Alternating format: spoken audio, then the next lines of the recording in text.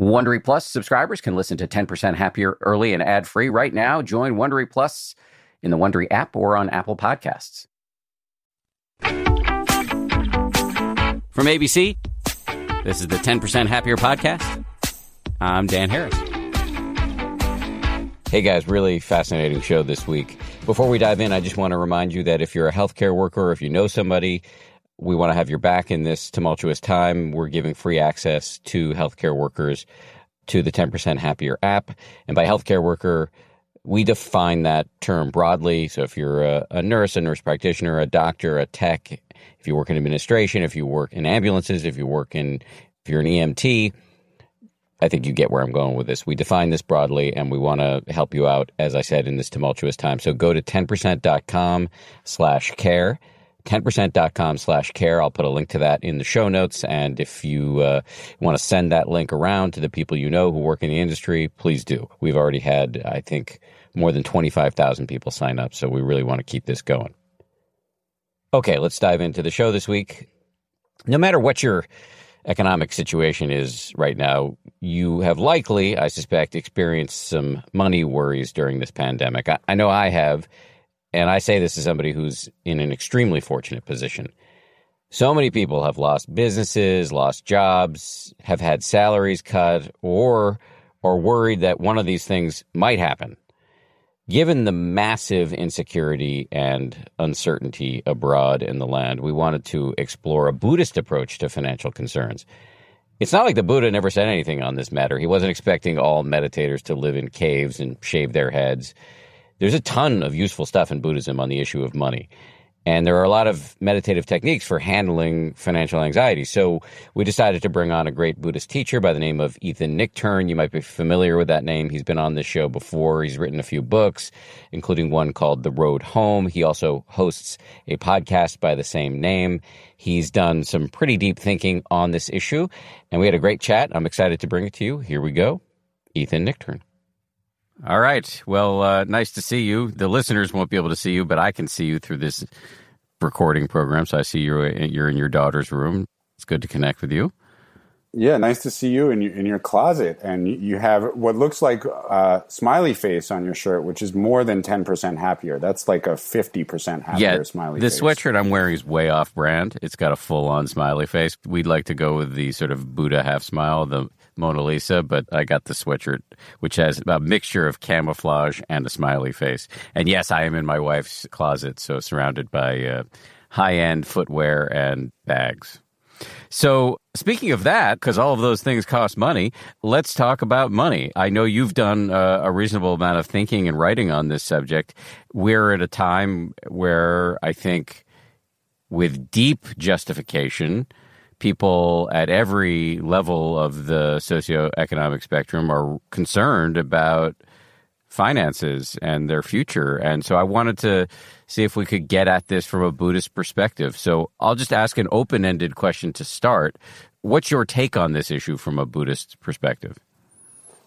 Yeah, I don't think it's one take because I think, Buddhism is over its 2,500-year history, has a lot of different aspects of looking at money. And I think in classic Buddhism, the primary way of looking at money is just in terms of the path of one's individual awakening. So when we're talking about money, we could talk about larger issues like how money links us into a society or an economy, things like that. But the primary issue is how is one working with one's own mind, one's own liberation from suffering, one's own stuck places. And, I think especially at a time like this, the thought of money, even those of us who are still kind of stable in our employment or relatively stable in our financial situations, brings up a lot of fear and a lot of anxiety because nothing like this has ever happened before, at least not since 1918. And so sort of how do you actually face that? I think the first thing from a Buddhist standpoint is to actually spot the states of mind that thinking about or working with money bring up in us. And I think right now, fear and anxiety tend to be the dominant ones, like that, am I going to be okay? And so whenever I think about this, I like to tell a story about my mother, actually. when my parents split up, which happened when I was 10 years old, so this is the late 1980s in Manhattan in New York City, she was, really nervous about being a single parent in New York City. And she had been an artist and had a cooking business, but the notion of having to hold a whole household brought up the same notion of fear. And she actually asked a Tibetan Lama or Tibetan teacher, and I can't remember who it was that she asked, but like what she should do with, working with this fear. And the teacher supposedly told her, go home after this and gather up all of the change and loose dollar bills in your home and go out and give it all away. And, at this time she lived on the Upper West Side of Manhattan, which has changed a lot since the late 1980s. But if you walked up and down Broadway in 1988, 1989 on the Upper West Side, there were multiple homeless people on every single block of Broadway. And what my mom reports is she did exactly what the teacher told her. She gathered up all her loose change and single dollar bills and walked up and down Broadway and gave it away until it was gone. And she felt better. Now, obviously, what's important about that story is the teacher didn't say, now go empty your bank account, max out all your credit cards. But there is something, and this is the classic teaching, is that the practice of dana, or generosity, and my understanding is that the Pali and Sanskrit word dana is actually linked to the English word donation or donate linguistically, that this practice is a way of actually, obviously it's a way of helping others, but primarily it's a way of slowly liberating the mind from this kind of small-minded fear of the holding on that happens and often leads to not the best decision-making around money or around holding on to resources. So dana can have a liberating factor that also leads us into actually maybe seeing more clearly what we need to do to take care of ourselves and others. So I really like that story about go home and give away all your change. And I do still think that that's true in the coronavirus world that we're in now. There are ways that we can actually offer resources to others that are probably actually in a worse situation than we are, that might actually help liberate some of the fear and bring about a sense of resourcefulness or kind of basic equanimity or okayness that can change our mind state around these anxieties around money. Yeah, I mean, I like that a lot too. I think it's very powerful, even if you feel an overwhelming sense of insufficiency or impoverishment right now.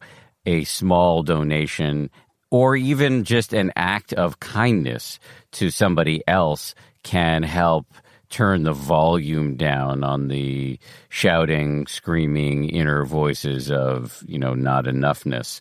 But I have a statement and a question based on the story you just told. The statement of fact, or what I hope is fact, is that you were raised in a Buddhist household. So it wasn't like your mom randomly went to a Tibetan Buddhist teacher and said, how do I deal with this? She was already in the what's known as the Shambhala tradition, the Buddhist tradition founded by the controversial spiritual teacher, Chogyam Trungpa Rinpoche. Yes, okay. But that was not who she asked this question of. But yes, she was. I was born in 1978. She had been studying Buddhism since about 1973. My dad a little bit longer than that. So they were both Tibetan Buddhist practitioners, if you can call people in one New York Jew and one Episcopalian from Arkansas living in New York City, Tibetan Buddhists, but in the lineage of Tibetan Buddhism before I was born. Okay, so that was the factual assertion I just wanted to get out there. The question is, and you kind of hinted at this in your answer, but I want to get you to emphasize it a little more strongly.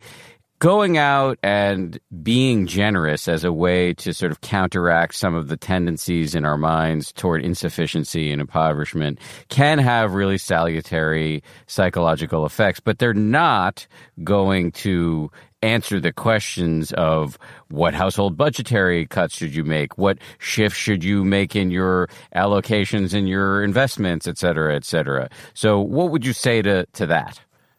Yeah, I think we often talk, right, about mindfulness as a meditative practice, which it is, or it's a faculty that we develop in certain meditation techniques. But, I think if you expanded the notion of mindfulness in general to include just everything we're doing in our life, you arrive also at this more, still a very personal, but more expanded ethical or in everyday life way of looking at mindfulness, which is mindfulness begins to have qualities of discernment and kind of knowing what, in some of the Tibetan systems, they talk about knowing what to accept and what to reject, right? So I think about that as related to a budget, which I think for me, like making a budget is actually, I really like doing that because one, it gives you at least some relative sense of grounding and some sense of like, here's what resources are available to us.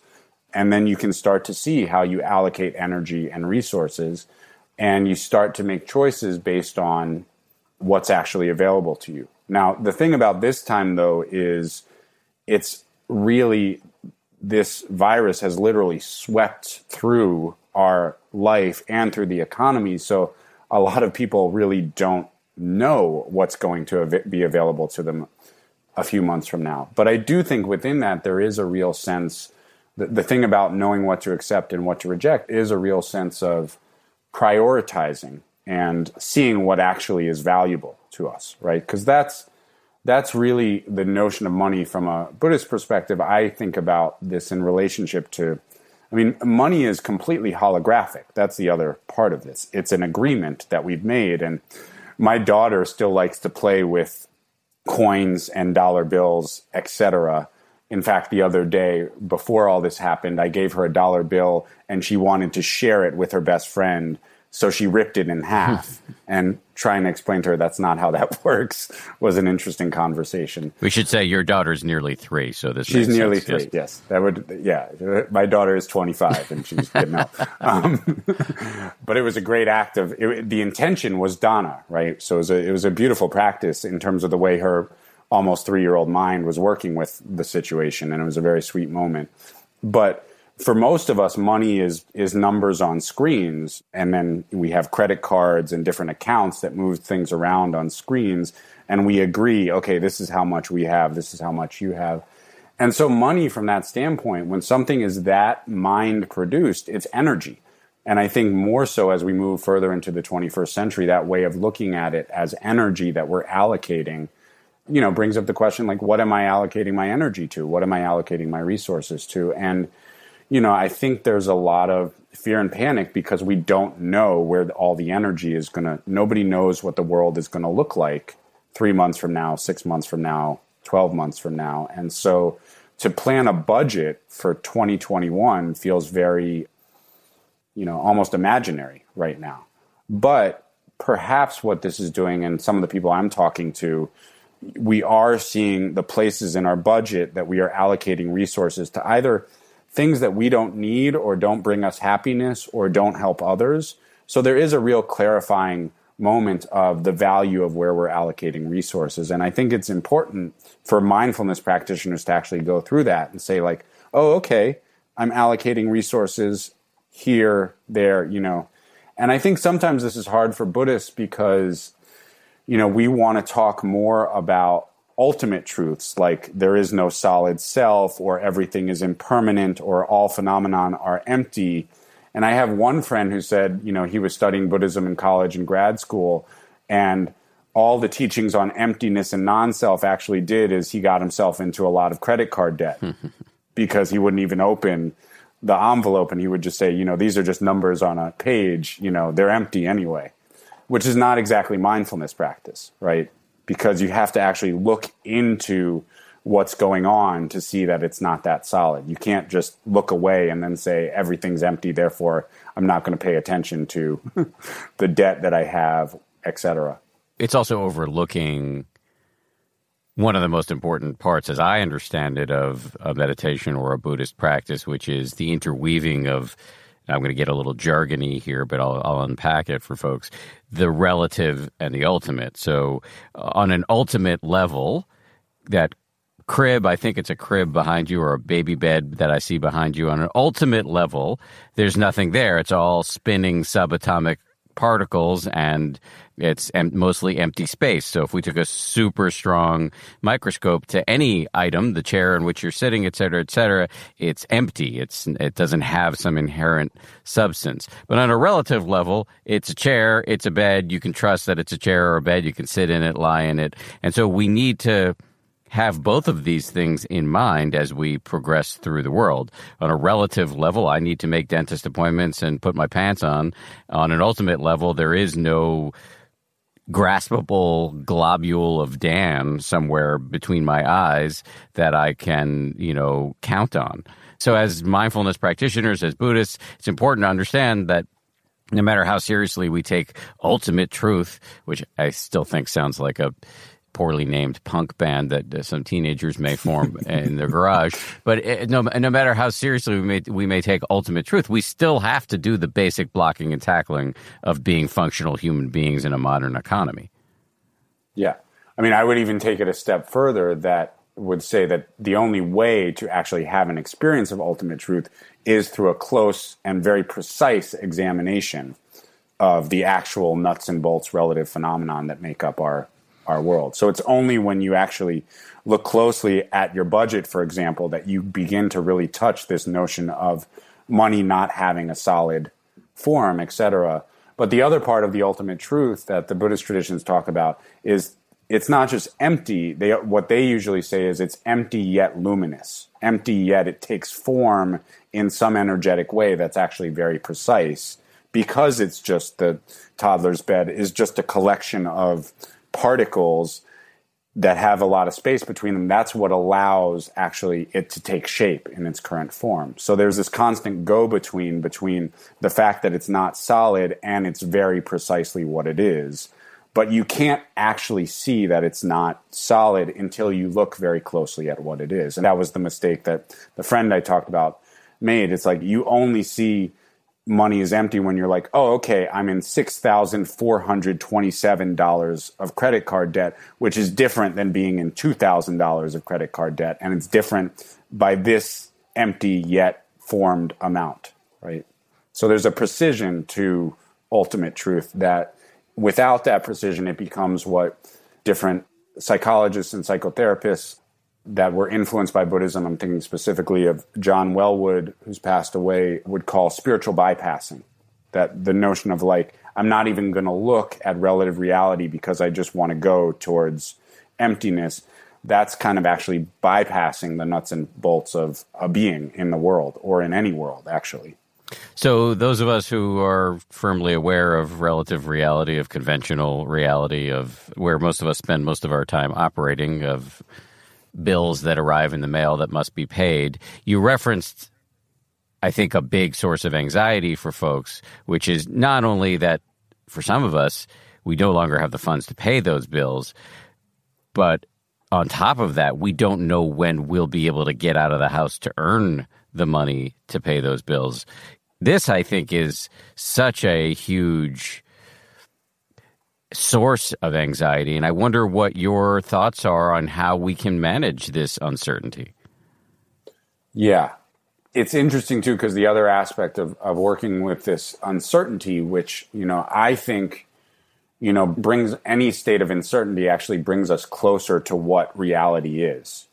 Because we often have times in our life or times in our society where things feel very routine, very reliable, etc.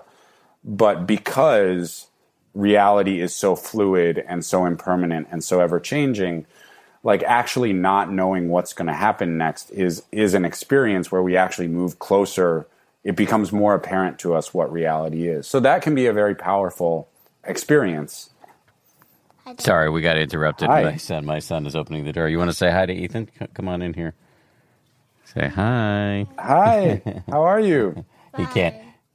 He can't hear you because I have headphones in, but he likes to make his presence known once in a while. Sorry about that. I think you were in the middle of making a really interesting point, which is, just to put you back on the path there, the uncertainty is a fundamental fact of existence. And this situation, which is really horrible and terribly inconvenient, is putting us in touch with that truth. At least that's what I thought I was hearing from you.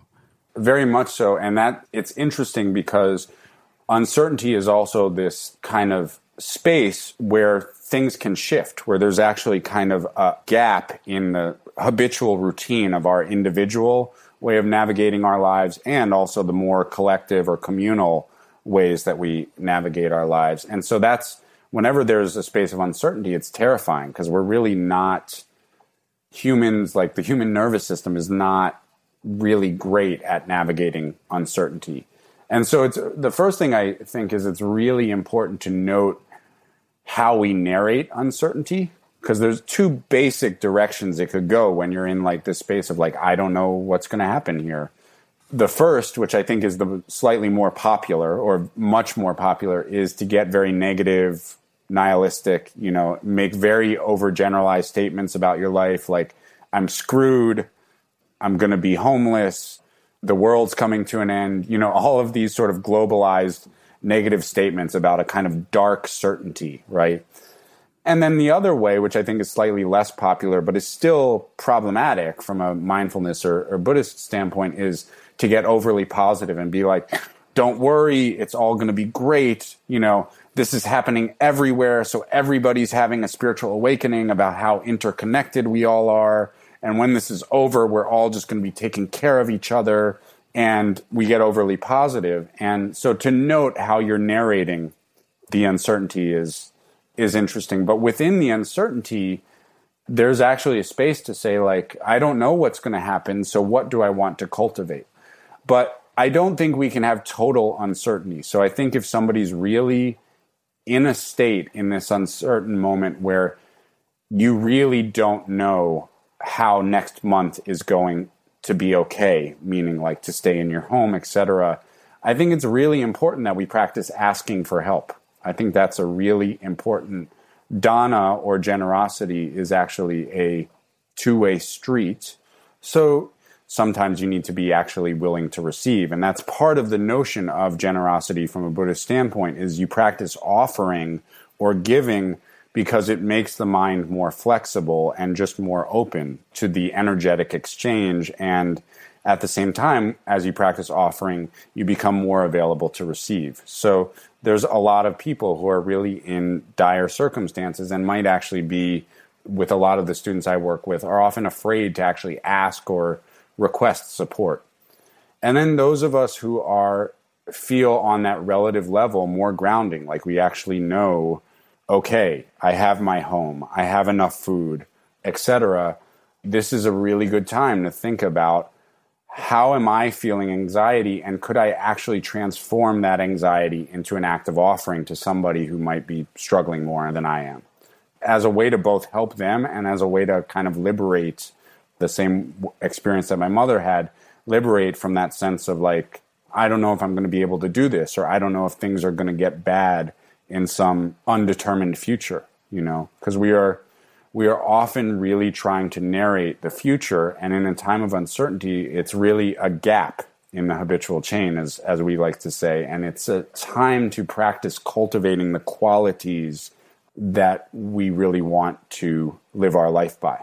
That's actually more important than anything else from a mindfulness perspective. I want to get back to uncertainty in a second, but just because you brought up giving and receiving, the power of giving, there's a lot of research behind this, the psychological, reputational benefits to being a certain type of giver. I recommend the work of a former guest on the show, Adam Grant.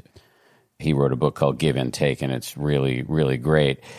But on the receiving end, that's, asking for help. That is very hard for a lot of us. You referenced it right there. It's really hard. So what advice would you give for people who are, who need help but are struggling with asking for it? Yeah. I mean, I always view, for those of us who have a meditation practice, I always view meditation as sort of like the cockpit or the kind of home base for how we're working with our mind that then we take out into the rest of our life in the world. And I think since you've dedicated so much of your life to furthering mindfulness and meditation in the public consciousness, that I imagine you would agree with that. So I think in meditation, that's the first thing, is actually to practice asking for help. So a few of the meditations that I've posted online, this comes from a few different Buddhist traditions, but in a lot of those practices, you would actually start a meditation, including like a loving kindness meditation or a compassion meditation or different visualization practices, or just if you're working with mindfulness of the breath, you would start the meditation by actually invoking your benefactors, your heroes, your mentors, your lineage as a sense of like, come be with me and offer support. And I find that feeling of just gathering, I don't think it's too woo, that feeling of like gathering your support, like the people you look up to, the people you look to for confidence or fearlessness or just generosity into the meditation space with you, and just say like, hey, we get by with a little help from our friends. So that's, in the loving kindness teachings, bringing forth one's benefactor or somebody that you feel has given you love and support is very important. And I think that soothes a little bit of anxiety right there, because you don't feel like, the other part of uncertainty is when you feel like you're completely alone in your uncertainty, it intensifies the anxiety and the fear. So I think actually invoking one's support in meditation practice is a good start. And then you can actually sort of imagine mentally, oh, I can invoke my friends in real life once I get off of the meditation seat and say, hey, it could be as simple as saying like, hey, I'm in one of the vulnerable groups for coronavirus. Would you mind going to the store for me? I know that there's some great organizations that I've donated to, like Invisible Hands here in the tri-state area, that's setting up delivery services for those who are older or more vulnerable to the virus. So it could be like actually requesting help, or it could just be checking in with a friend and saying like, hey, I'm really freaking out. Can you talk to me? But I do think we all need to practice asking for help. I think that's actually part of awakening, because what we're trying to do, and from the Buddhist traditions that I've studied and inherited, the kind of most awakened mind is one where there's a flexibility to both give and receive, both care about the benefit of others and care about the well-being and happiness or contentment of oneself. And so there's an interdependence there. And part of that interdependence is being willing to receive. And, it's so many people I know nowadays, even people of relative privilege, have a hard time saying that they're having a hard time, or doing loving kindness meditation for themselves, or a compassion meditation for themselves, which is why so many of the people who are making inroads in the mindfulness and Buddhist inspired worlds are focusing on self-compassion, because it's really hard to receive loving energy, And then I think the other side of that is, in our world, loving energy actually takes the form a lot of the time of money. So you actually, if you're willing to receive loving energy in meditation, and you also need the loving energy of money because you don't know how you're going to pay your rent or your mortgage this month, then we should be willing to ask for it. I think that next happens on a communal level. And then, I would also argue that also can happen on a political level, but that opens the scope of this discussion to a much vaster array. So maybe it's better to just stick with the individual well-being level of receiving and then giving support. Just a point of clarification. So when asking for help, it doesn't have to mean asking your brother-in-law for money. It can mean just asking your friends to lend a sympathetic ear. Although there is the issue of some of us may need to actually ask for money, the government or our friends. So that's very painful. I don't think we need to sugarcoat that. That was just a clarification I was looking to make. I just want to go back to the idea, because this may be not very familiar to some folks who are new to meditation, or even who haven't done this kind of meditation before. The idea of invoking support at the beginning of a meditation. This is not like praying for some sky god to make it rain ones on us. It's much more subtle than that. Can you just describe that in a little bit more granularity so that people understand how to do it? Sure. I mean, I often think of this. So like in Buddhist terms, when one is doing like formal Buddhist practice, not just secular mindfulness, you would often start a meditation session by like doing a chant that invokes the lineage of the great masters and teachers who have come before you in that lineage, right? So, which isn't necessarily any different than Luke Skywalker invoking, Yoda and Obi-Wan Kenobi when he goes into his full lotus meditation. What was that in Star Wars Episode 8? I don't know that he invoked them, but I imagine that he did, because the Jedis are a lineage. He definitely did a lot. He defeated the bad guys by making himself a hologram. Right. I don't know that that's an accessible power to most of us, but it was, it was impressive. No. But the idea is that he exists in kind of a lineage, and he has the support of the Force ghosts who have come before him, right? So we all kind of want to believe in that. It could be ones like grandmother, who was always kind to us if they've passed on or is still here. It could be the various spiritual leaders that you connect with. It could be like imagining if one, loves the work of our friend and one of my mentors, Sharon Salzberg. You could imagine like, let me just imagine Sharon's smiling face for a moment at the beginning of meditation, just to invoke this sense that I'm not alone. I've heard you talk a lot about the notion of the fallacy of uniqueness. And so sometimes I think when we're in a state of anxiety or feeling insufficient, we also feel that like I am alone in this experience. And one of the ways to actually help that is to imagine, just bring your benefactors and mentors and heroes forth, And if one has a religious practice, it could be more spiritual beings. It could be angels, saints, bodhisattvas, etc. There's no reason it couldn't be that, and that could be quite useful. But it's what gives you a sense of support in your meditation practice. And that's something I think a lot of people have been getting something out of, especially working with the anxiety and isolation that COVID have brought about for a lot of people.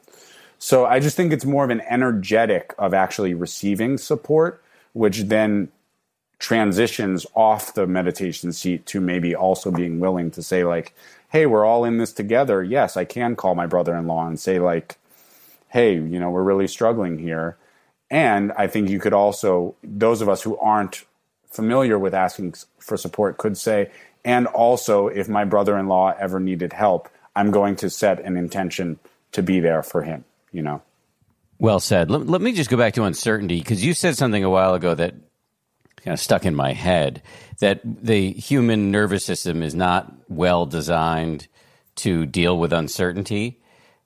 That strikes me as a significant design flaw, because we are, as you said earlier, living in a universe that is characterized by impermanence and entropy.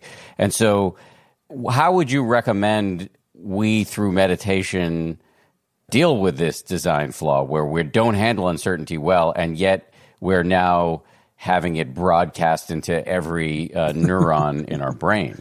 Yeah. I mean, this is also why I've really gotten a lot out of the work of not just people who take a more neuroscientific approach to looking at mindfulness and its applications, but an evolutionary biology approach. Folks like Rick Hanson, who wrote Buddha's Brain, folks like Robert Wright, who wrote Why Buddhism is True, that looking at how we have inherited these nervous systems that basically are on the lookout for predators and are used to engaging with that sort of a structure where it's like the saber-toothed tiger is coming to get us. I've been thinking about this also in terms of the way we tell stories. Like the flu of 1918 supposedly killed as many people, if not more, than World War II. It's actually the biggest event that happened on Earth in the 20th century, but we don't even know how to tell a story when there's not an enemy, So that's kind of interest to me, right? So we're used to saying, like, who's the bad guy? How do I keep the bad guy away? If it's a saber-toothed tiger, or if it's a mean boss, or it's a politician we don't like, et cetera, or an abuser, et cetera. And that's what our nervous system is good at, and it sends certain stress hormones to deal with that. So we're used to this kind of state of like being on the lookout for things to go bad and defend against that. This is a very different situation, because if there is a bad guy, it's a virus, which there's some debate whether or not that's actually a sentient being or not from a spiritual or even a biological perspective. And so I think this is a huge part of what mindfulness is sort of here to do. And I also think this is my theory, is that there's a reason that mindfulness began to develop in the world as the world was moving out of its nomadic existence into a more grounded agrarian existence, that mindfulness is here to actually kind of update the nervous system, update the mind into a way of like actually noticing that the primary experience we're having is not an experience for most of us where a predator is about to try to eat us, but the primary experience for most of us is, I have no idea what's going to happen next. Things seem to be where I left them or not, but I don't really know what comes next. And so I think the way we work with that in meditation is just you spot the experience of not knowing over and over and over again and become more familiar with saying like, I'm still breathing, I'm still thinking, I'm still aware. Oh yeah, I'm afraid of not knowing what's going to come next. And you just spot that experience through different techniques over and over and over again until you familiarize yourself with it enough not to lose the more rational, cognizing mind, right, the prefrontal cortex, when you're in an experience of anxiety and fear. So that mind then could come in and say like, yeah, I have no idea what happens next. And that's the terrifying and beautiful part of this experience, is we have no idea what the world is even going to look like 6 months from now. And I imagine that October 2020 is going to be a pretty crazy month in the United States and on planet Earth. But that could just mean trying to be certain about something, And so you just say, how do I want to show up not knowing? What do I want to do? How do I make the best choices knowing that I don't know and can't know? Right. So that's perfect. That's just to put a fine point on it. The mindfulness, the sitting with the uncertainty, doesn't make the uncertainty go away, doesn't solve all of the problems, but it does hopefully provide you with enough comfort and familiarity in the discomfort and the unfamiliar, so that as you navigate it, you're doing it from a place of sanity rather than unbridled fear, and therefore making better decisions and being kinder. Right. I think the sanity of like just actually saying like, I can work with this because I've been working with it and working with my mind. And then I think there's a further step of actually curiosity, like, oh, isn't this fascinating not to know what's going to happen next? I mean, that's the other thing, is from the part of my mind that goes a little bit more woo or gets more astrological or more into the cosmos, like, something bigger than us is happening right now, just from the standpoint of like a global event. We don't have to get too woo to say that. And then you really can, out of that curiosity, you can start to say like, what do I actually want to cultivate? And you can actually think about growing more creative in terms of ways that actually help yourself be 10% happier. I would go, I like Robert Thurman, who translates the awakened state as a state of complete bliss. So he goes, really for the whole the whole enchilada there. It's not just about being 10% happier, but it's about being like really, really joyful, more like your smiley face on your sweater. And then also like, what can I do to benefit others? I think that's, if we were going to get into a political discussion, the bad news here is the same as the good news, is like we are seeing so much of our shared situation that doesn't really work. And you only see that when the infrastructure is sort of laid bare. And there's a real opportunity to actually build a more caring world out of this. I don't know if that's what's going to happen, but when the mind is familiar with the uncertainty and willing to navigate it, you start saying like, oh, things could shift here, This is not the end of the world. I'm just in a state of uncertainty. I may not know what comes next, and I'm going to have to figure that out moment by moment. But I could actually contribute something very, very positive, very kind, very compassionate here. More 10% happier after this. This show is brought to you by BetterHelp. I got to tell you, I feel so much better when I talk about my anxiety instead of keeping it bottled up. There's an expression that I first heard from the great researcher and also Zen practitioner Robert Waldinger: never worry alone. Our temptation many times is to keep it bottled up, but the data really show that the people who do the best in life, who live the longest and are the happiest, have strong relationships with people with whom they can talk about whatever's going on in their lives. And for me, therapy is part of that.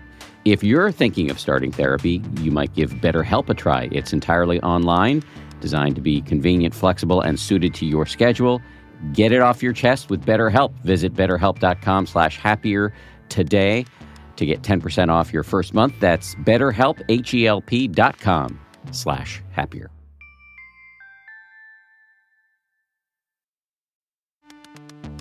You can count on T-Mobile to help keep you connected. After investing billions to light up their network from big cities to small towns, T-Mobile is America's largest 5G network.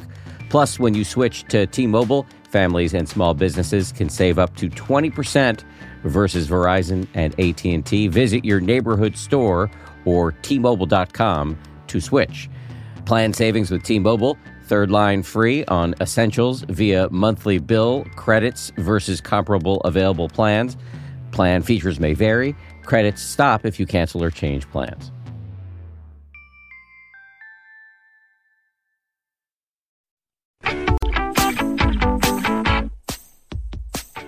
So we've talked about many useful things like mindfulness as a way to better navigate an uncertain world. We've talked about generosity as a way to shift the mindset in really important ways. We've talked about the willingness to ask for help. Does Buddhism have anything to say about, you invoked making a budget before, but does Buddhism have anything to say about the kind of decisions we should make as we enter a time of increased scarcity and uncertainty? About, what kind of work we should be doing, what kind of decisions we should be making on our finances, where we should spend our money, et cetera, et cetera? For sure. I mean, the classic Buddhist teachings and the teachings that spread throughout Asia, right livelihood or contemplating how we make our living, how we earn our currency, our energy, is a huge discussion. Now, when you asked, the hard part there is that the person who's talking about right livelihood was a renunciate. In other words, he did not have a job other than he became a spiritual teacher who was a wandering mendicant. We're talking about the Buddha here. The Buddha, yeah. So he did talk about right livelihood and thinking about a way to work with earning one's resources that doesn't contribute to harm in the world and also that doesn't cause the mind to go into a state where it can't be mindful, can't be compassionate, can't practice loving kindness. And there's some interesting specific career choices that are put on the ancient list, including like one should not be a fortune teller, which I always found I guess that's because that's sort of peddling in entertainment or something like that. I always wondered about why that was on the list of wrong or harmful livelihoods. Dan, I think there's a lot of discussions in the modern world of like what is right livelihood, but the discussions get much more complicated when you're not living in a small city-state agrarian society, but you're living in a global economy where everything is interdependent, where anytime you think of what you're contributing to the world, it's interlaced or interwoven with all of these different people's work. So all of our work is that way. Like my work as a teacher, receiving resources from the world is completely interwoven with all of the ways that my students, et cetera, the audience that I work with or the organizations that I work with receive their resources. Your work is interwoven with a wide chain of events. So it's not clear that in this vast interdependence, you can choose one livelihood and say, this is the good livelihood, that's the bad livelihood. I mean, obviously right now we are seeing, the notion of essential worker, the healthcare space, how important that is. And so maybe right livelihood in this space brings up questions of like, who am I supporting and how? Because I also think a question of the right livelihood is a question of consumption. Like, what am I consuming and who am I supporting through consuming? But even that is a very complicated question, And I was thinking about that. I saw this horrible story on CNN.com about people ordering instant carts and promising huge tips, like $50 tips. to lure the delivery in. And then when the delivery was made, setting the tip to like $1 or $0. That, even though you're the consumer in that situation, from a Buddhist standpoint, that has to be considered wrong livelihood because, one, you're setting up a lie for how much person's going to receive, but you're also not supporting the people who support you. And I think that's, from a Buddhist standpoint, that is anything we talk about right livelihood is linked to that. But I think there's a lot of different things you can do to be of benefit in the world. And I'm not sure that the question is what you do. It's more how you do it.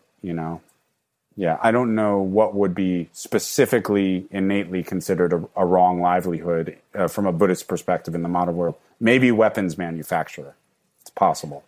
I don't know how badly you and your wife have been impacted financially, but as you guys make decisions about where to cut back, whether to cut back, how much to spend on what, is that informed in any way by your meditation practice and by Buddhism? Sure. I mean, it's definitely a question of both out of wanting to be a benefit to others and wanting to make sure we're safe. We are both relatively stable. The work that I do, as we commented before going on, is like more people are asking for my help right now. So some of the people I work with are obviously in financial trouble, so the ways they can contribute are lessened, and you have to figure out how to work that out and still be a benefit. But yeah, I'd say, for example, we have childcare, we have a nanny share that we haven't been using for the last, I guess, little over a month at this point, but we've kept trying to pay her what we can so that she can take care of her family, etc. So there's definitely a lot of like, we're not buying a lot of like extra items, we're buying food, and we're taking a wait and see attitude with a lot of the non-necessities. I don't think that's necessarily a bad thing. I mean, I went to see my barber right before all this happened, and she said she was, really worried about how it was going to impact her, and the barbershop set up a GoFundMe for the barbers, but then my next haircut, I bought a pair of clippers, $20 clippers, and did it myself with my daughter's help, which is what I used to do all through my 20s. So yeah, little like tricks like that. And I think it's some combination of actually simplifying one's life and still trying to use the surplus to actually help others in your family or in your world is a good strategy right now. That's the way I think about that, simplifying, which is always, I think, a Buddhist practice. Another Buddhist concept, I don't know, we come from different schools of Buddhism, but I don't know if what I'm about to say is something that you've spent much time thinking about, but the 8 worldly winds, are you familiar with that? Yeah. So I found that to be really interesting to contemplate as I worry about the uncertainty around our own family finances in this time. That the 8 worldly winds are, I'm not going to be able to produce all of them. I don't know if you can, but you can. Okay, so why don't you go for it? So yeah, you have the concept of the 8 worldly winds is, it's odd that these were called worldly because everyone faces them. These are originally coming from the Buddha, who kind of separated himself from the world at a time when you could still do that. So the way I like to think of these are the 8 traps of hope and fear. But the notion is you go into society, you go into the world, and you're constantly like blown back and forth between hoping for positive outcomes in the short term and fearing negative outcomes. So the closest to home of these is pleasure and pain. Well, there's also gain and loss. Gain and loss, yeah. And there's fame and ill repute, and I don't remember what the other 2 are. Yeah. Health, maybe something around health? Yes, it's, wait, why am I? Because they're translated differently. I'm going to get it in one sec from my notes. I'm actually writing something about the 8 worldly winds right now. Yes. We're competitive Googling right now. They are pleasure and pain, gain and loss, praise and blame, fame and shame.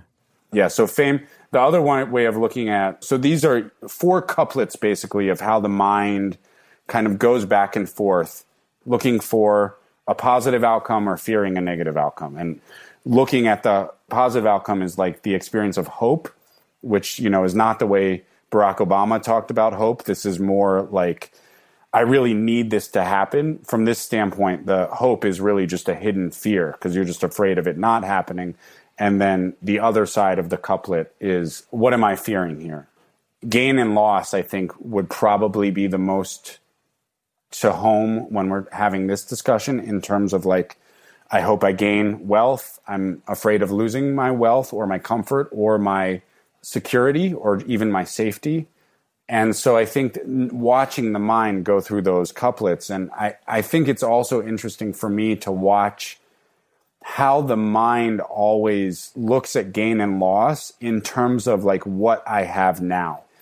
Like, for example, if you looked at Dan Harris from like, say, 15 years ago, he's probably not afraid of the same notion of loss, or, you know, his sense of gain is, at least in terms of career, my guess is where Dan is right now. But Dan right now's fear is like, oh, what if I, you know, lose a little bit of my security, or what if, saying, you could say the same thing about Ethan. You're just more famous than I am, so I'm using you as an example. And so we find some relative ground, and then we want that to grow even more stable, and we're afraid of losing it. So fame and disrepute, or I like fame and insignificance, just because you can be famous as a controversial figure in this world. And what is the fear side of fame is sometimes not wanting to be unknown, or not wanting to be known for the wrong reasons. It could go in either direction. But yeah, it's so noticing how the mind is kind of blown back and forth by these winds. And the teaching on equanimity, or upekkha in the insight tradition, is this notion of being able to rest in watching the mind, being like, I really hope this works out for me. I'm really afraid it won't, right? I really hope they like my new book. I'm really afraid they won't. I really hope this is pleasant. I really hope this tastes good. I'm really afraid it's going to be painful, you know? And just actually watching the mind be windy that way. It's a very windy day here in New York City, so this is a good day to work with. Just watching the mind be blown about and being able to hold your seat. That's the way it's often said in the Shambhala teachings within all that. That's the quality of equanimity. And sometimes equanimity just means I'm able to be aware that I'm not holding my seat. Like, I really want this. I'm really afraid of that. It's amazing for me to watch just what you described in my own mind of the fear in these economic circumstances of losing things that I didn't even have 5 years ago. Right. And the tightness in my chest that arises as I contemplate, well, what's this going to mean for my contract at ABC News? Or what's this going to mean for the financial health of the 10% Happier company? And yeah, the me of 15 years ago, 20 years ago, of course, wouldn't even have dreamt to worry about this. And yet I can see the clinging so prominently. Yeah. And that's also why I think it's important in those moments. And I think this is why, loving kindness meditation, the first phrase of loving kindness meditation is, may I be safe, may you be safe. And I really interpret that as kind of the Buddha and Buddhist teachers knowing that our nervous system is in this state of like, who's going to kill me? Who's going to take away all my security? And actually just starting with like, okay, you're safe. Let's establish that first. And then we'll get into what happiness or deeper mental well-being actually means. So I think that's a really good practice, like just to contemplate, like, am I safe right now? Well, if I was a good Buddhist, wouldn't I not care about losing whatever I've managed to scrape together? I think you're describing a good robot. I don't know. I mean, so you probably work with this and name this a lot. I think that's a big misconception about mindfulness and Buddhism is like, to be a good Buddhist or be on a path of waking up means you're waking up to what it is to have a human life and a human body. So that means to have lots of emotions, to get caught, from time to time and to also want happiness. That's, as the Dalai Lama likes to say, that's the thing that connects us all sentient beings together, is the wish for happiness, And so if we're going to wake up, it's waking up to that. It's not waking up and becoming a more automaton, like no personality, no emotional states, no wind. You wouldn't want to live on a planet with no weather. Some people don't like New York City, but I like it because we still, even with climate change, we still have 4 seasons, so you can really appreciate the weather. And that's I think that's what being a good Buddhist is you actually learn how to live in the weather of your own mind. Right, but the notion of letting go, which is a bit of a nuanced term, but it is letting go is venerated, to say the least, in the Buddhist tradition. So that's on my mind as I notice myself clinging so hard to things I've managed through luck, mostly, to accumulate. So I then end up adding a layer of bad Buddhist self-laceration on top of that. Yeah. So, I mean, from the teachings of some of your teachers, like Joseph Goldstein, who's an amazing insight lineage teacher, that part of what you're talking about is just that quality of adding on an extra layer of, and it's interesting, the extra layer is usually a narration that has a lot of self-judgment to it, right? So if what you're experiencing is tightness, then the practice of letting go is just noticing tightness. It feels tight right now. And I don't really like the translation let go because it implies that the feeling or the experience is definitely going to go somewhere. I like, maybe just because it's a great Beatles song, but I like let be, because the mind just notes what's happening and is just like, okay, this is what's happening. I feel tight, and I do imagine the layers of self-judgment in a Dan Harris or in an Ethan Nichtern of like, wait, I'm way better off than I was 10 years ago, and I was fine 10 years ago, and I don't even want to go back there. And meanwhile, unemployment rates in the United States are the highest they've ever been, maybe since the Great Depression, and I'm worried about like going back to something I had 5 years ago. So all of that is this sort of extra laceration, and the mindfulness practice is just anxiety. I'm afraid. Fears arising, tightness in my chest, to actually just note what's happening and then say, can I actually notice the mind doing this extra narration, and can I just soften that? Can I let it be for a moment?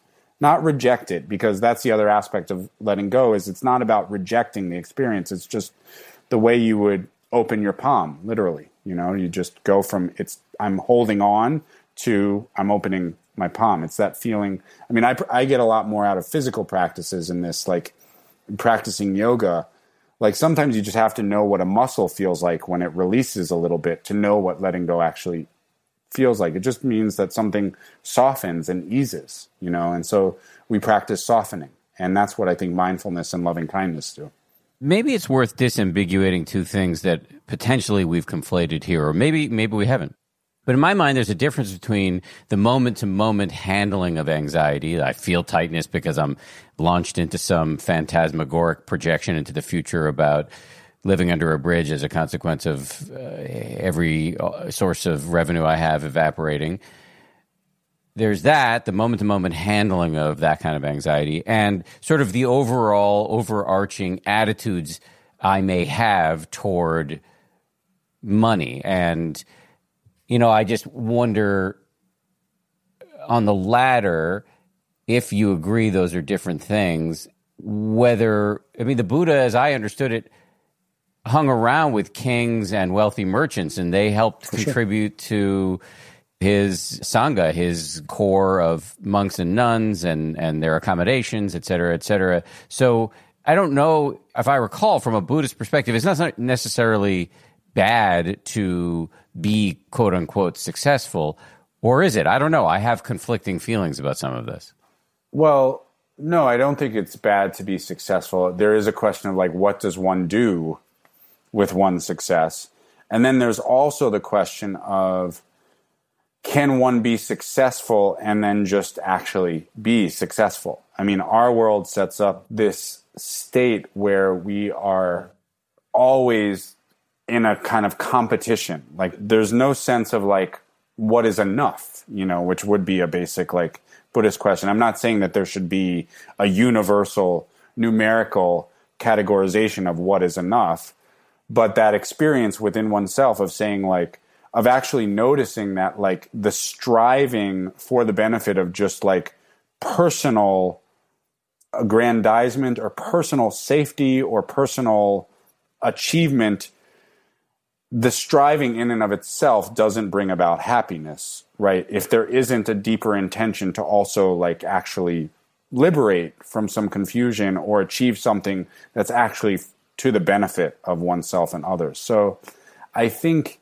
there is an overarching view in Buddhism of whatever one achieves should also be to the benefit of actually liberation from suffering and, when one can, benefiting others. And I think that's the other thing, is I think we live in a world with a lot of unhappy, successful people. And that would be the beginning of the Buddhist exploration in my mind, is like, and the Buddha did things like this. He said he would go to a king and say, okay, you have vast riches and a kingdom, but have you liberated yourself from suffering? And that's a really powerful question. And then, you know, for somebody like you or me who in different levels and different but related fields are successful in our fields, you know, for me, that's a daily contemplation of like, because, you know, for one thing, I wanted to be a writer since I'm 11 years old, and I've written 3 books. None of them have been bestsellers. 2 of them have helped a bunch of people. But so I'm like, am I not a good enough writer until I write the bestseller? For you, would it be like, okay, I have to write a book that does even better than 10% happier? It's like, so you get trapped in these mind states that just lead deeper and deeper into that comparative mind and anxiety. And meanwhile, the question like, what actually makes me happy or what benefits others doesn't come up. And I think that's the real Buddhist beginning of this discussion, is when do you get success, which is the 8 worldly winds, and when do you actually say the point of success has been achieved and now I want to actually be a benefit? Yeah, and I think another factor here that's really important, because I've spoken a lot about this with the aforementioned Joseph Goldstein, whose name you invoked a while ago, who's my meditation teacher. I called him in the middle of the pandemic and a little bit caught in a cycle of self-criticism around just noticing that there was an increasing demand for the work that I do and that mostly, frankly, that our team does at the 10% Happier Company, and that I am the public face of. And also just noticing in my mind, like, what is my motivation here? Am I taking advantage of this situation in some way? Or am I operating out of fear that this is all going to go away and I need to make sure we're doing okay? But shouldn't the motivation be to help other people? Isn't that what really should be motivating me? And yes, I feel that, but am I feeling that? Is that salient enough in my mind? And so I was really trapped in a cycle around this. And Joseph I think I'm going to restate what he said accurately. I think I am.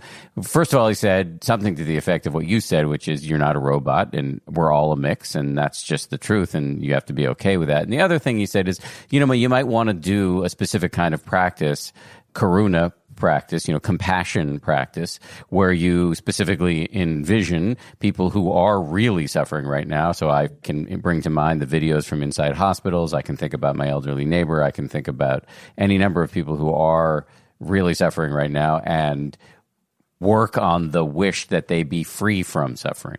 And to try to do that daily, maybe many times a day, to knock myself out of the self-centered fears that I think many of us find ourselves in, and if only for a nanosecond, into a place of wanting to be useful to other people. Yeah. Does that all land for you? For sure. Similar, the teachings on karuna related, if you get into the later Buddhist schools, especially like the Tibetan Buddhist school, the notion of the bodhisattva, which is the being who's on the path to awakening and trying to train primarily through compassion and seeing the interdependence of self and other. A lot of those teachings are about developing compassion for others, but the most evolved state of the bodhisattva path, and I think the real take it to the bank about questioning our own actions or our own livelihood, etc., our own choices, is that the highest actions are actually for the liberation of both self and other.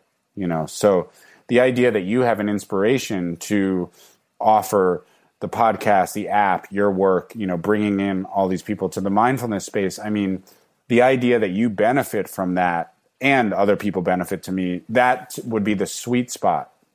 On the worldly wins, to me, what I find comforting about the winds, but especially in terms of gain and loss, is that the wind is impersonal. And that, I think with financial loss, there's a lot of shame that goes with it. And if you can start thinking, at least for me, around gain and loss as being the result of factors that are way outside of your control, they're going to come and go just the way the wind does. And yeah, we have to protect ourselves from the wind. We have to get inside to the best of our ability if it's super windy.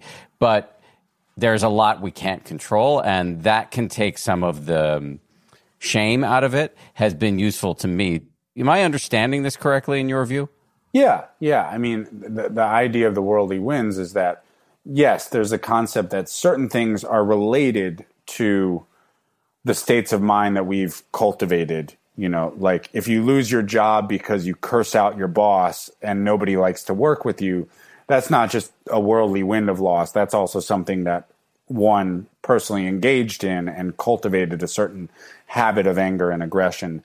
But at the same time, the notion is there's this vast interdependence, right? And being an economy, things sweep through that are impersonal, as you're saying. It's not like nobody is losing their job right now because they personally did something. And so it's almost like, to me, that's actually helpful with the notion of shame, is this is such a tidal wave event that it's like we're all trying to like navigate our little sailboat in a tidal wave, you know? And so there's a little bit more, I think, ability to alleviate that sense of like, it's my fault that this wind is blowing through when it's happening to so many people simultaneously. It's so systemic.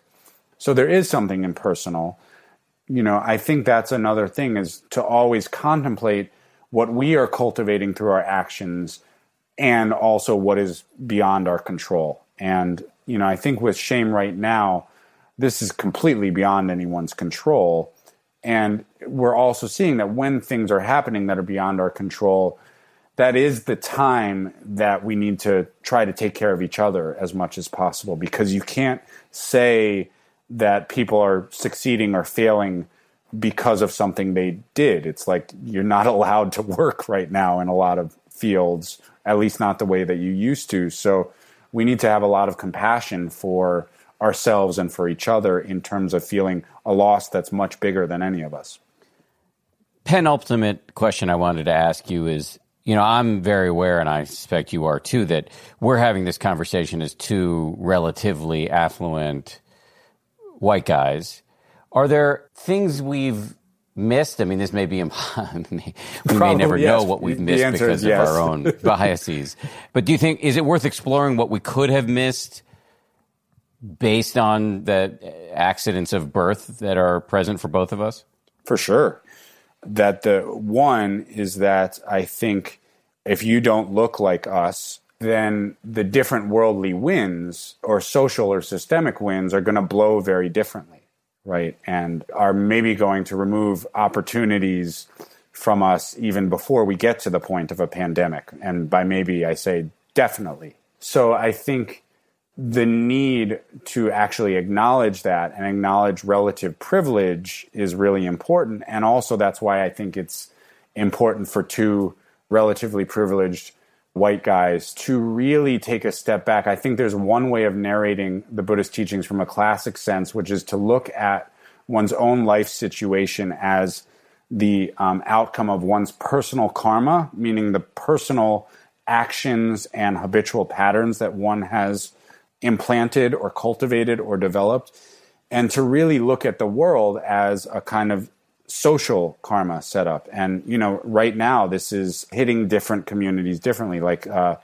Louisiana, I know the stats are 32% of the population of Louisiana is Black or African American. 70% of the COVID deaths are African American. So yes, as people of privilege, we need to acknowledge that. And that is where I don't think, Dan, that there's any way to acknowledge that without opening up to a political discussion of why do the worldly winds blow so strong for some of us, and for folks who look like you and me are often just a breeze that gives us some anxiety. And then we can call Joseph Goldstein or Sharon Salzberg or our therapist and work through said anxiety. So I think there needs to be an awareness. And I think for my approach to Buddhism, the personal always has to intersect with a study of the social. But I think that's a much longer conversation about why the worldly winds look the way that they do for some people in our world. Yeah, and that may be a discussion we need to have on this podcast. Probably with somebody who doesn't look like me, though. Yeah. Yes. Well, actually, we have some guests coming up who might be perfect to address this. Let's end on a relatively sweet note, which is, I'm of the view, and I don't know if you share this, that while I don't want to sugarcoat things at all, this sucks uncontrollably, and I don't want to pretend otherwise. I do think, nonetheless, there is a role in all of this for gratitude. Mm-hmm. So I wonder if you agree, and if you do, whether you could hold forth on that. Yeah. I really like the way, to go back to evolutionary biology, I really like the way that somebody like a Rick Hanson talks about gratitude. He talks about taking in the good as a way to note how biased we are towards negativity by our nervous systems and our evolution.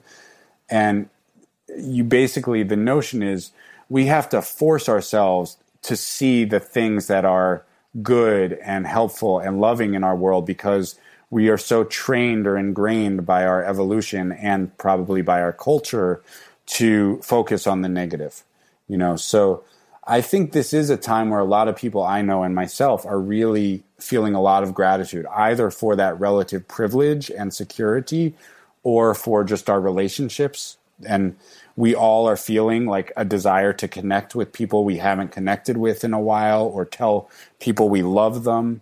And we're having to do that on these two-dimensional screens. So I think just the gratitude for like being able to shake someone's hand or give someone a hug in its absence is so important now. And I also think that there's a lot of positive change that could and hopefully will come out of this, not necessarily in the political arena, also just in kind of the way we each care about the preciousness of life and feel an appreciation for a moment-by-moment experience. And I think this is really bringing that out for me and for a lot of the people I'm talking about, just like a real appreciation of having the gift of this human life and wanting to utilize it in the most awakened, compassionate way that we can. And I think a lot of people are feeling that. And I'm hopeful that that will keep going as we emerge, whenever we do, from this pandemic. Nice place to leave it. Ethan, before we go, just where can people, if they want to learn, you referenced some of the meditations you've been posting, if they want to learn more about you and hear some more of your wisdom, where can they go? Yeah, ethannichtern.com is my website, and I'm on all the social media things that a 41-year-old person is on, so Twitter and Instagram, Ethan Nichtern on all of those. And I have my own podcast called The Road Home, and I also wrote an overview book on Buddhism by the same title, The Road Home, and that's probably the best way to get familiar with my work. I also wrote The Dharma of the Princess Bride, which I was on here to discuss, which is a fun book if you want to take your mind off of something and just see if Buddhist wisdom applies to the Princess Bride and relationships. So it's up to you. But thanks so much for having me. An artifact of a much less complicated time. Yes. Ethan, great job. Really appreciate it. Thank you so much, Dan. Always a pleasure, and thanks for all your work that you're doing and spreading mindfulness to the masses right now. Big thanks to Ethan. That was a really interesting episode. And a reminder, if you work in healthcare or if you want to tell somebody you know who works in healthcare about this, we have a program to provide free access to healthcare workers. It's 10%.com/care, 10%.com/care. Final thanks to the folks who work so hard to make this show a reality. Samuel Johns runs point on the show as our producer. Our editor is Matt Boynton from Ultraviolet Audio. Maria Wertel is our production coordinator. We get a lot of input and wisdom from 10% colleagues such as Ben Rubin, Jen Poyant, and Nate Toby. Also, big thanks to my ABC guys, Ryan Kessler and Josh Cohan. We'll see you on Wednesday for a freshie. If you like 10% Happier, and I hope you do, you can listen early and ad-free right now by joining Wondery Plus in the Wondery app or on Apple Podcasts. Prime members can listen ad-free on Amazon Music. Before you go, tell us about yourself by filling out a short survey at Wondery.com/survey. Once upon a beat. Remember those stories and fables that would capture your imagination and you couldn't wait to see how they would unfold? And now, when you read them as an adult, you think, some of these old tales could use a fresh spin. We have a perfect podcast to bring you the stories you remember, remix, and reimagine for the kids in your life today. Join me, DJ Few, and my trusty turntable, Baby Scratch, as we spin up new tales in the New Kids and Family podcast, Once Upon a Beat. Wondery and Tinkercast are bringing you a jam-packed, music-filled weekly party where hip-hop and fables meet. It's Once Upon a Beat. Follow Once Upon a Beat on the Wondery app or wherever you get your podcasts. You can listen to Once Upon a Beat early and ad-free right now by joining Wondery Plus in the Wondery app or Wondery Kids Plus in Apple Podcasts. Once Upon a Beat. I'm Shimol Yai, and I have a new podcast called The Competition. Every year, 50 high school senior girls compete in a massive scholarship competition. I wouldn't say I have an ego problem, but I'm extremely competitive. All of the competitors are used to being the best and the brightest, and they're all vying for a huge cash prize. This will probably be the most intense thing you've ever gone through in your life. I remember that feeling because I was one of them. I lost. But now, I'm coming back as a judge and also a kind of teen girl anthropologist. Because if you want to understand what it's like to be a young woman in America today, the competition's not a bad place to start. Hopefully, no one will die on stage tonight. From Pineapple Street Studios and Wondery, this is The Competition. Follow The Competition on the Wondery app or wherever you get your podcasts. You can listen to The Competition early and ad-free right now by joining Wondery Plus.